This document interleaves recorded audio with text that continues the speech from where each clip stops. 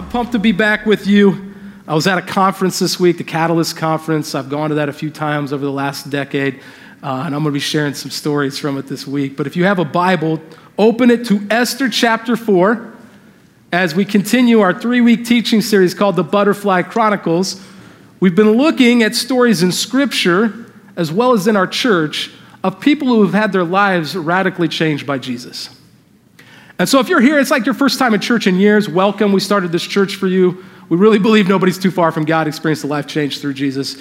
We're going to read this morning about the Esther, a woman who will impact her culture, the city of Susa, her entire generation of Jewish people, and I believe makes an impact that is still felt today in our churches. And my hope and desire is that through the story of Esther and through the story of Dennis Whitaker, that you're going to have your life impacted this morning in a beautiful way. We called it the Butterfly Chronicles because, this caterpillar goes through this, what I can only imagine is a painful metamorphosis of the cocoon stage into this beautiful creature, the butterfly.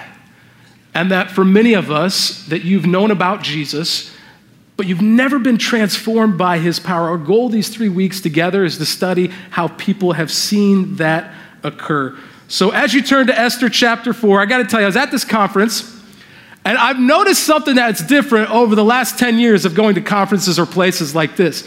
I'm in a place with like 10,000 pastors and leaders from all over the country. Some of the best speakers in our churches in the world today, literally in the world today, were there speaking at this conference. And I looked around, and I'll be honest, I gave into this a little bit too. I looked around, and I would see throughout the entire 2 days together, there would be pastors and leaders. As this phenomenal speaker is on the stage, and what do you think that they were doing? They'd be looking at that phone, right? Some of you do this. You got this incredible speaking going on. I was guilty a couple times. Sitting there, and they're looking at their phone, checking their email and their text messages, responding to Instagram and Snapchat posts. Hey, look, I'm at Catalyst, while the speaking is going on. It's funny, I'm just like you guys know I love technology, and we stay so busy and so connected in our culture today that we often miss opportune times where God could really use us and speak to us. In fact, the technology, I feel like it gets worse and worse. And when we landed at the airport and we had to get in a car, how many of you, Eric Maitland better raise his hand, would have no idea where to go if Siri did not exist? Come on. Some of you out there. Now Siri, she doesn't just have like the British accent. You can have a male speaker. Ours was in Australian accent as we're trying to find our place in Atlanta, Georgia. We're driving around and we finally get to the location or I would have been completely lost. Here's how bad it is. Like my son, I love my son. He's awesome and he's the greatest son in the world. I got 2 of them that are the greatest in the world, actually 3. But he's 7 years old. And a couple weeks ago, we took Pastor Glenn, who spoke here, wasn't he awesome, out to lunch at Scotty's Brew House. And while we were there, he asked if he could play the phone. And I was like, there's a lot of business. I got 2 other kids. I need a babysitter right now. Yes, you may have the phone. So he takes the phone that is his babysitter, and he begins to play Pokemon Go in the restaurant. He's like, Dad, I got to go catch this whatever thing. And so he starts walking around the restaurant trying to catch a Pokemon. And this is totally true. He's walking back towards us, and we think he's coming to sit with us. But no, he's looking at the phone, and Lisa goes, Jake! And he just full-on runs head first into a brick wall. Because he's playing Pokemon Go on his phone. Like we are enamored with it. I want to use that as a metaphor this morning that some of us, whether it's technology or just the busyness you find yourself in, that we often miss the most defining moments in our lives because we can't be peace-minded enough to see where God is leading. Some of us just need to put the phones down this morning. Metaphorically, not just literally, because I know so. My friend in the back, man, he was prepping for this sermon. He was playing games on the iPad in the back. Yeah, man, I don't mind it during the message, but metaphorically this morning, I want to ask you, what does it look like? We are often defined by the moments when our circumstances intersect our influence. You can tweet that out this morning. That part's okay. We are often defined by the moments when our circumstances intersect our influence. But we miss those opportunities because we're so busy taking the kids to soccer practice, trying to please our bosses, and everything else our chaotic society brings our way. In Esther chapter 4, Esther will be defined by a moment where she used her influence to intersect what was happening in their society. And she almost missed it. She almost missed it. It took a man named Mordecai to speak into it. Here we go. Esther chapter 4, beginning in verse 1. You ready to study God's word this morning, church? Because I'm going to be reading quickly. It goes like this. When Mordecai learned of all that had been done, he tore his clothes, put on sackcloth and ashes, and went out into the city wailing loudly and bitterly. Mordecai in this story is the older cousin of Esther. Esther, by chapter 4, has become queen, and we'll talk later how she became queen. Mordecai is essentially the spiritual leader and the one who's providing guidance for Esther during this time. And he's sad because there was this evil guy named Haman who wanted to annihilate the Jewish people, and so he bribed some officials, and he gets the king to sign an edict that any Jewish person who wouldn't bow first to the Persian king before their God would be killed. And so Mordecai is just wailing and crying out to God in this passage because of that edict. Verse 2, but he went only as far as the king's gate because no one clothed in sackcloth was allowed to enter it. In every province to which the edict and order of the king came, there was a great mourning among the Jews with fasting, weeping, and wailing. Many lay in sackcloth and ashes. When Esther's eunuchs and female attendants came and told her about Mordecai, she was in great distress. She sent clothes for him. Put some clothes on, man, to put on instead of his sackcloth. But he would not accept them. Then Esther summoned Hathach, one of the king's eunuchs assigned to attend her, and ordered him to find out what was troubling Mordecai and why. So Hathach went out to Mordecai in the open square of the city in front of the king's gate. Mordecai told him everything that had happened to him, including the exact amount of money Haman had promised to pay into the royal treasury for the destruction of the Jews. He also gave him a copy of the text of the edict for their annihilation, which had been published in Susa, the capital of Persia, which was reigning over the Jewish people who no longer had their land at this time, to show to Esther and explain it to her. And he told him to instruct her to go into the king's presence to beg for mercy and plead with him for her people. Hathach went back and reported to Esther what Mordecai had said. Then she instructed him to say to Mordecai, all the king's officials and the people of the royal provinces know that for any man or woman who approaches the king in the inner court without being summoned, the king has but one law, that they be put to death unless the king extends the gold scepter to them and spares their lives. But 30 days have passed since I was called to go to the king. She says, you're going to get me killed. Verse 12. These are the famous verses in Esther, the entire book of Esther, verses 12 to 14. When Esther's words were reported to Mordecai, he sent back this answer. Do not think that because you are in the king's house, you alone of all the Jews will escape.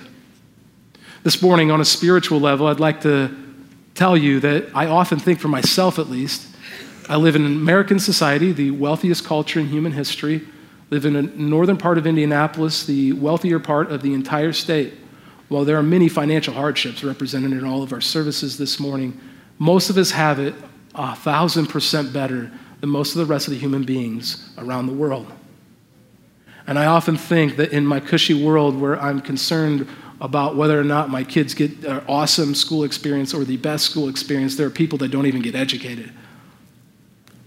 And maybe he has placed us in this moment, in this time, in this place, just like he placed Esther to say, how could I use what I've been entrusted with for such a time as this? Verse 14. For if you remain silent at this time, relief and deliverance for the Jews will arise from another place. Do not think that we are that important. God will see his plan fulfilled. It's whether or not we get to be a part of it. But you and your father's family will perish. And who knows but that you have come to your royal position for such a time as this. Then Esther said this reply to Mordecai, go gather together all the Jews who are in Susa and fast for me. Do not eat or drink for 3 days, night or day. I and my attendants will fast as you do. When this is done, I will go to the king, and even though it is against the law, and if I perish, I perish. Or as Rocky IV said, if I die, I die. You guys got that at this service. I'm glad. Got like one laugh last service. So Mordecai went and carried out all of Esther's instructions. Will you pray with me? Wow, God, Esther in this passage is willing to put her life on the line. There are many of us today that we don't feel very influential, and yet you've entrusted us with much. There are those of us that will be in these services this morning that know you have given us a particular platform and influence, and some very great in our churches. And God, may you teach us this morning how to utilize what we have been entrusted with to make an eternal impact, to change a generation for you. Just as you use Esther to change the course of human history, you might use us. God, we acknowledge your presence here. Speak to us, Lord Jesus. We pray this in your name. And all God's family said, amen. Amen. I love the book of Esther. What an important message to us today in our culture, in our society, about how we could use what we've been entrusted with to impact a generation. You got to understand what was really going on here. The Persian king, this was like the height of the Persian Empire.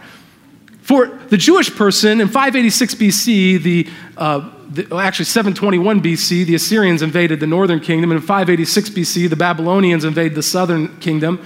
And by this period of time, Persia's taken over everything. And they're very powerful and wealthy. And basically, the king, in his third year, things were going so well in Persia, he throws a big party. And for like days, they are eating and drinking alcoholic beverages, and they are enjoying themselves. And then the king's like, hey, I'm feeling good. My guys are feeling, I want to impress them. Bring out Queen Vashti, this beautiful woman. I'm going to show them how beautiful she is. And Queen Vashti says, no, you guys all been drinking. I'm not going in there. And he gets rid of her. And this horrible thing happens. And so the king says, well, I'm going to hold a beauty contest. I'm going to find the fairest lady in the land, and I'm going to make her another queen for me. And so he finds this young Jewish woman living in Susa named Esther, and she will become queen. And Mordecai, her cousin, is not living in the palace with him, but living separately. And it all begins really with that party where things just getting crazy. And it represents for me sometimes when things are good in our lives and we often miss what's really surrounding. I mean, at this time, he's got all the food, they're having a feast, the drinks are happening, right? Like all of a sudden, Jay-Z and Beyonce show up. The music is thumping, people having a good time. Braun makes an appearance. People are tweeting this out on social media, right? Corey Feldman even shows up and does some dance moves for everyone. People get getting real excited. You haven't seen that, but he's like dances like Michael Jackson, right? No, not really. But I love Corey Feldman. Anyway, some of you got that, like 3 of you. We've got more of that at the last service. I'll scratch that for the next service, and then you guys got the other joke. But you can picture what's happening here. Like, people are having a good time. He switches queens because she doesn't want to dance, and now this woman, this young girl really, finds herself as queen of Persia with all this power and authority where that kind of environment is happening, where they got everything at their fingertips. And she's just meant to please the king, and that's it. To do what she does in this passage is not only countercultural, not only putting her life at stake, it's insane. It's insane. And I think in our churches today, we could learn a lot from a passage like this. You see, even the hater, Haman, that rises up here and gets this edict against the Jewish people to annihilate them all, that even the hater at the end will see the power and authority that God has over any king this world has ever seen. Over any power and authority. And what I'd like to share with you this morning real quick, and we're going to move fast at this part. Get your pen ready, your iPad out. If you want to take notes, just, don't be playing games or whatever, but you get your iPad out if you're taking notes. You can do whatever you want. Because I'm going to move fast. What it took for Esther to transform here was what I believe many of us have to experience to become people who don't just know about Jesus, but actually live on mission for him. The first one is this, that Esther needed a Mordecai in her life. It was in verses 1 and 2 that Mordecai, not Esther, is the one crying out and interceding on behalf of the Jewish people to the Lord. Praying, fasting, saying, God, what are you doing? Help us. It's in verses 6 through 8 that Mordecai will be the one who speaks to Esther now that she is queen and says, you got to do something about this. He is the one that communicates to her what's occurring. not Esther herself. You see, I think that for many of us, I've never seen somebody truly have their life dramatically transformed without some type of Mordecai in their life. When I first became a Christian, I didn't know what to do. Maybe you've been there. I know how to read the Bible. I didn't know any of that stuff. And so I went and found I got connected with a youth pastor in that community, and I would just meet with him once a week, and I'd ask my questions. We have discipleship huddles here that are very intentional. It's not a program. You can't sign up for it. And within the next couple of years, we're going to be reaching probably 1,000 people or more in intentional discipling relationships. It's awesome. But you don't have to get to that point to find a Mordecai. Like, find somebody who's been Christian longer and ask them to speak in your life. And I want to talk to the other side of that coin for a second. Some of you, you are Mordecais out there. Like, you've been in church for decades. I know some of you. You come in and you sit every week. You love the Lord. You study your Bible. You raise hands when we worship. You clap on the beat, right? But you are not investing in what God is doing in the world. You know what it's like to know him, and you're not sharing that wisdom with anybody else. You've got no Esthers that you're pouring into. You may not be Billy Graham, but you may invest in one person who becomes the next Billy Graham. What does that look like in your life? Some of you, Mordecai's, if you stepped up and began to say, I want to take a greater role in what God is doing. I want to invest in a local church. I want to use my talents and abilities to serve others. Maybe you even say, I want to become an outpost leader. That, if you don't know this, we see ourselves as a community of missional communities called outposts that come together for worship. And you'll hear this morning how we have empowered our outposts to truly lead within their community, that we are not simply a staff-driven church. And you're going to hear all the cool mission that is happening because of that. We need more Mordecais stepping up and doing something about it. I wonder sometimes if our Heavenly Father looks at us, and look like I often do with my kids. Any parents out there that can identify with, they come and they're like have trash that they know that needs to be thrown away, and they come and they hand it to me. Any parents out there? Like, why are you handing me your trash? I'm not a trash compactor. I can't do anything. Like, take the trash and put it in the trash can. That's where the trash goes. I bet I got to tell like 87 times I've told you, just pick the trash, put it in the trash can. Why are you handing it to me? Some of us out there, I thought if our Heavenly Father is like raising you up as the next Mordecai to impact a generation for people, and you're just soaking it all in. He's like, I prepared you, and you just keep bringing everything back to him and go, I want to use you. Do what I've asked you to do. Invest in those around you. Use the time that you have been given, because life is short. Life is short. See, Esther in this passage, she is faced with some difficult circumstances. You see, some of you sitting out there, you should care about the impoverished people in the world. You should care about racial inequality, something we've talked about often in our church, and that our churches today should be a representative of heaven, diverse both ethnically, socioeconomically, and in every facet. And we want to empower change to occur. That you should care about lost souls. You should care about spiritual apathy in our culture and our society. You know these things. You've heard it for years, but you don't do anything about it. I get it, because we're busy. I got to take the kid to basketball practice, and then I got the games. He's got a game at 2 o'clock today. And then I got to check my phone for I don't know what, but I'm going to spend at least 60 minutes on it today doing something. Right? I'm so busy. And we miss out on these defining moments where our passions and our giftedness intersects our society to use our influence and platform to impact a generation. Mordecai here got it. Number 2, if you're taking notes, Esther needed unfortunate circumstances. I don't like that one. I pray against that one. I really do. Many of you know our story that some of the greatest experiences I've ever had was when I put myself in an uncomfortable situation. You've been there? When God called us to plant a church, it was this radical thing. Even though I grew up in Indiana, my wife's from Southern California, I was living out there for the last 7 years, and we moved across the country going, Lord, what are you doing? And it was because of that God put us made us uncomfortable enough that we began to reach unchurched people and care about them and what was going on in their lives. And we saw people have their lives be transformed by Jesus. And it was in the middle of that our son, who was unborn, had a genetic disorder. Many of you know this story. He was born, he lived 2 weeks and died. The most horrible thing I've ever gone through in my life. And I pray, God, give me the type of life change I experienced when I went through that with my son, but don't ever make me go through something like that again, because I don't want to do it again.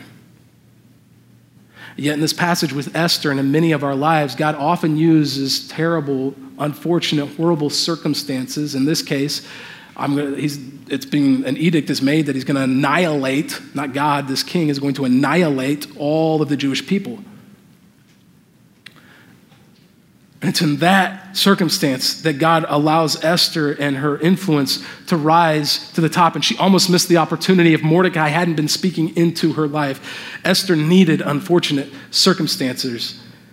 Look at verses 12 to 14 with me.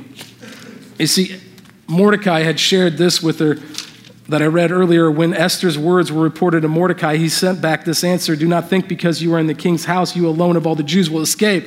For if you remain silent at this time, relief and deliverance for the Jews will arise from another place. But you and your father's family will perish.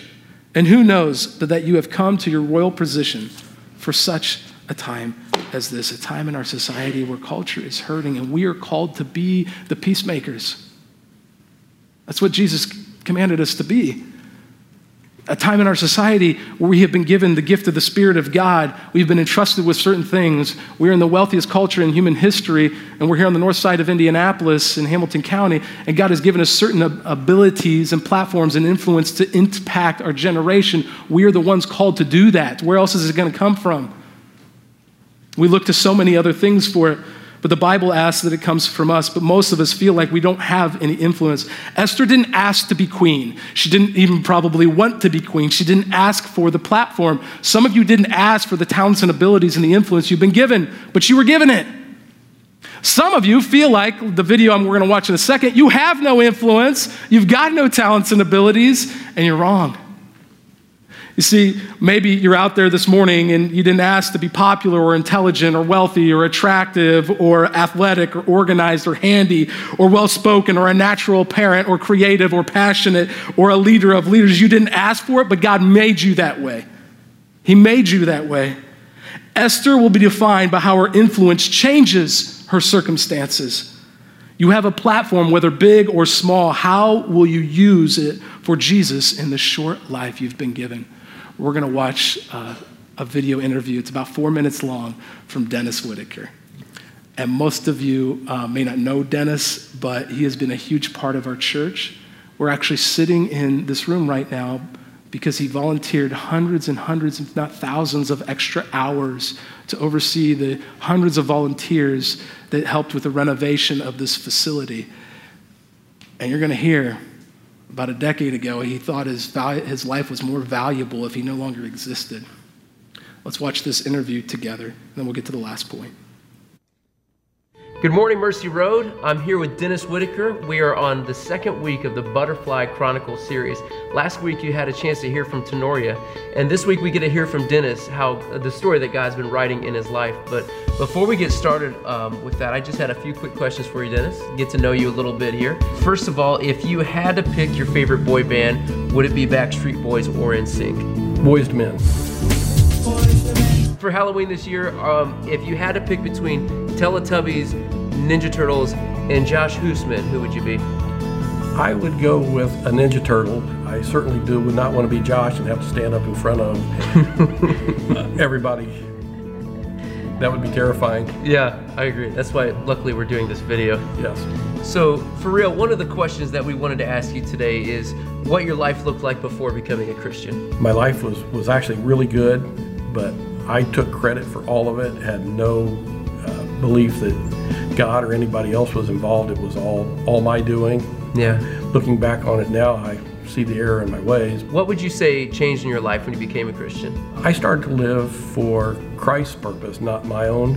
I gave up thinking that it was me that was doing all the good things in life, that I knew that I was not capable of doing them, that it was God who was in charge, and I just left over, put God in charge. And really, I did not become a Christ follower really until after I had a stroke. I was very resistant to following God, and I was basically broken to the point where I knew that I wasn't capable of doing anything anymore. I was not able to feed myself. I couldn't go to the restroom. I couldn't do anything. And I was told that I'd never be able to go back to work, that I was probably going to die.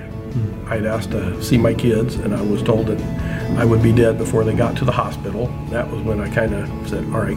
I had always been so reluctant to even be baptized. I had been in a relationship with God, but it was an adversarial relationship. He was leading me and pulling me to follow him and to be baptized, and I had basically resisted and said, God, I will never be baptized. I will never go in front of a crowd and say that, I am a Christ follower, and here I am. How have you learned to use the gifts that God's given you to make a kingdom impact in your life? Well, when I first got out of the hospital, I was really not capable of doing anything. I was really pretty angry with God that he made me survive. I felt like the only way for my family to be successful was if they were to be able to cash in my life insurance. I wasn't sure how my kids were going to get fed, so I was worried about providing food for them and how that was going to work out. Our church had a summer lunch program where they fed kids that would not necessarily get meals when school was out. So I started working in the summer lunch program with a wonderful lady, and we did that for about 3 years. Is that right? Yeah, we fed about 4,000 kids over that 3 years every summer. From doing that, I started to build some self-confidence, and I also saw that, I may not be capable of anything that I thought I could do, but God saw things that I could do, and I felt good about what I was doing, and that's kind of where I learned to start to trust God, that he's got this. Leave him in charge, let him do his thing, and you just follow him. Yeah. What do you do during the day, and what would you share with someone who's considering using their gifts and their platform for God the way that Esther did? Well, I have a small handyman business that I've had for about 20 years now, and I do all kinds of remodeling work and things like that. I unfortunately am not able to go out and do that work anymore, so I just estimate and meet with people, and, which is really kind of weird because I don't, I've always been so shy and did not really want to be around people. So, I think the thing that everybody needs to understand is that everybody has their own talents, and that God can use you no matter what you think your talents are. Find something that you're passionate about and go to work in it. And God will make a way for it to happen. Dennis, thank you so much for everything you do for us here at Mercy Road and everything you're doing around the city. It's incredible, the story that God's telling through your life. So at this point, we will hand it back to you, Josh. Isn't that cool?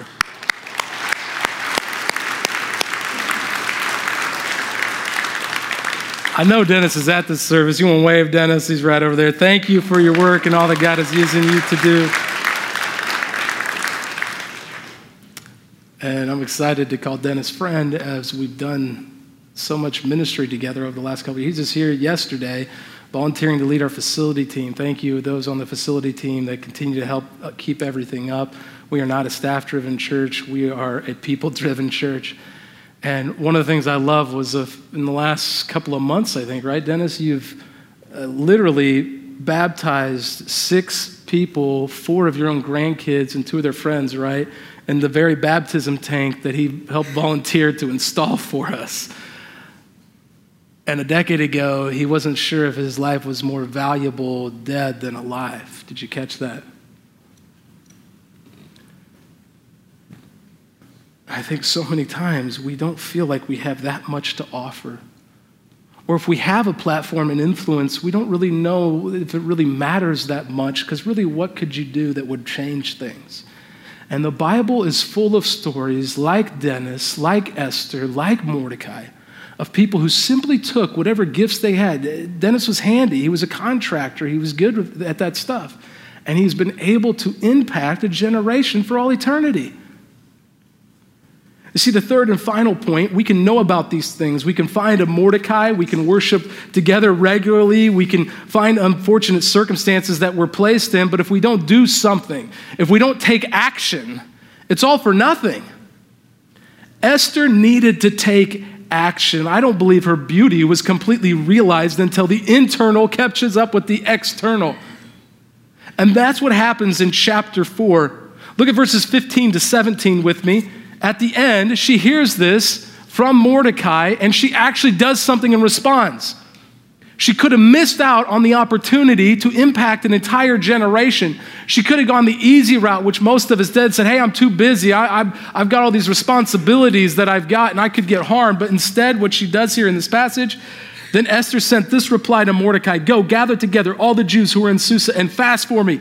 Do not eat or drink for 3 days, night or day. I and my attendants will fast as you do. When this is done, I will go to the king, even though it is against the law. And if I perish, I perish. She doesn't even care anymore. Like, God, you are the most important thing in my life. Use what I have been entrusted with to actually make an eternal impact. In this case, save the annihilation of the Jewish people. And they will have a festival of Purim that they will celebrate even to this day. And it all happens right here in this moment where her influence intersects her circumstances.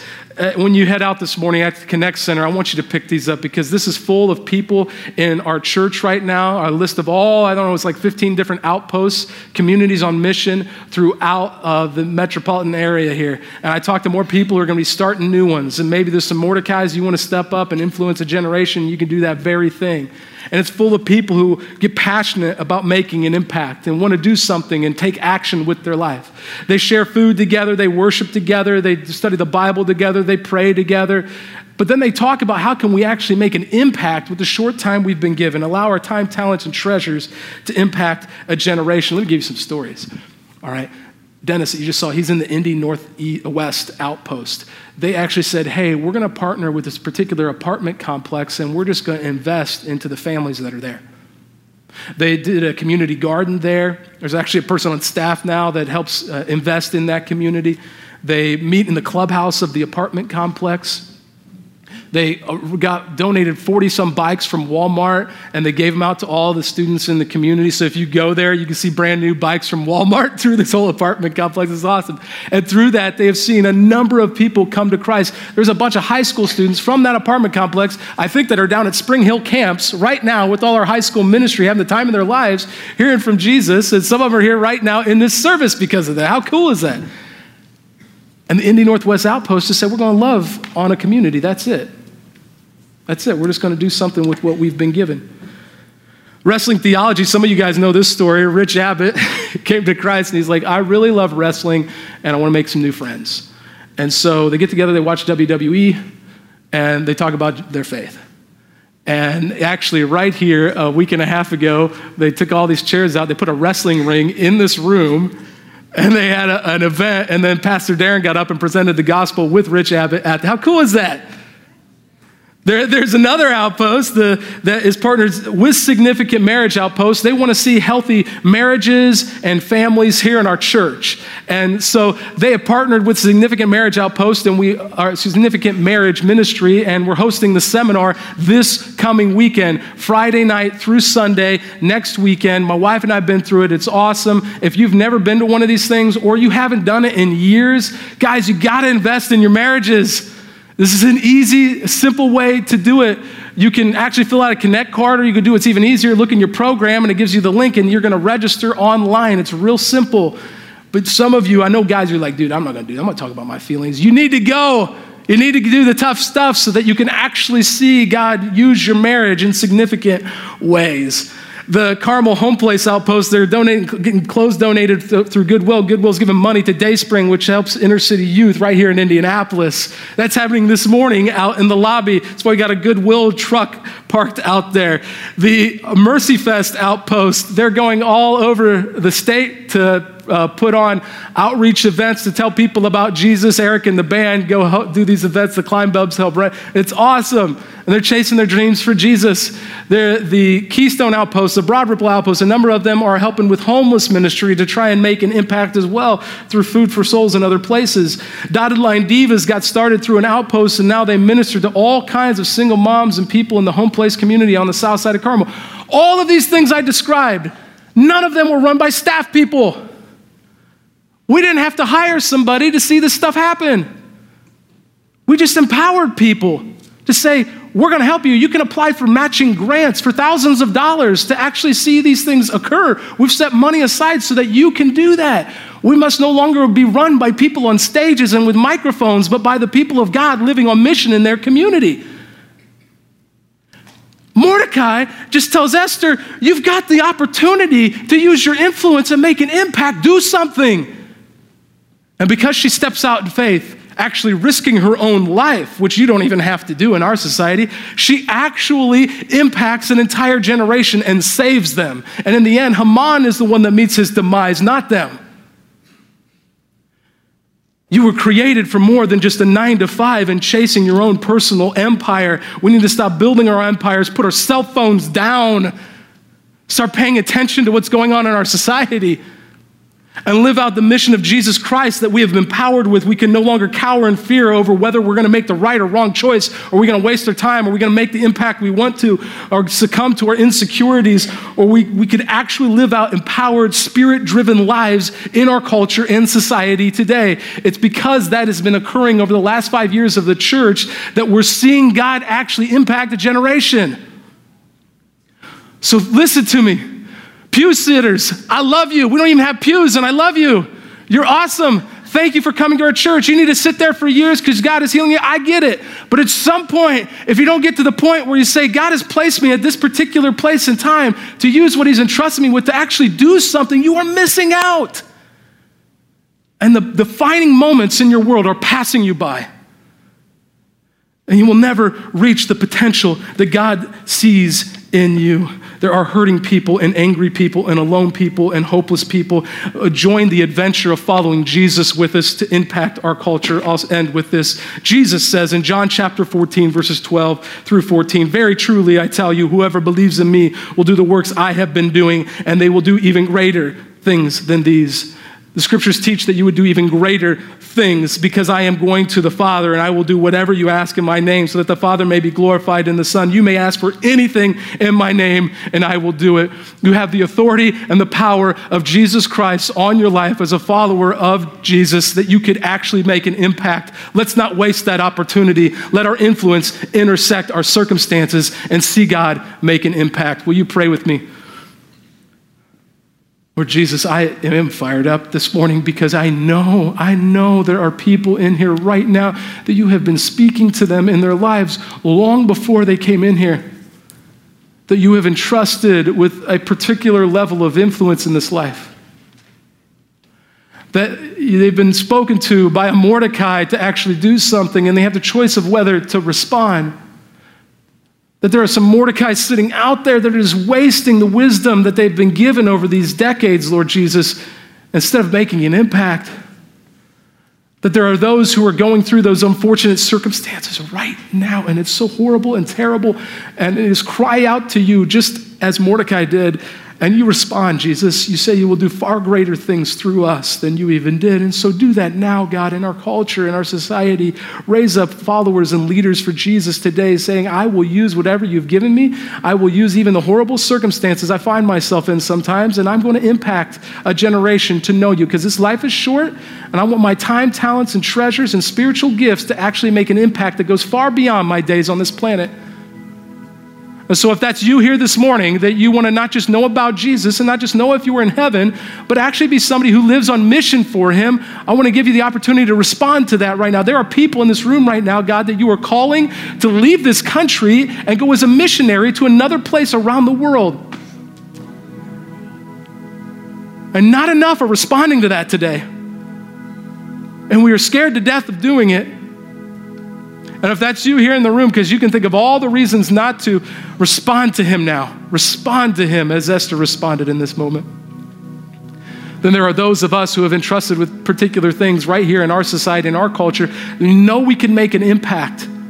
We know we could, but we're afraid.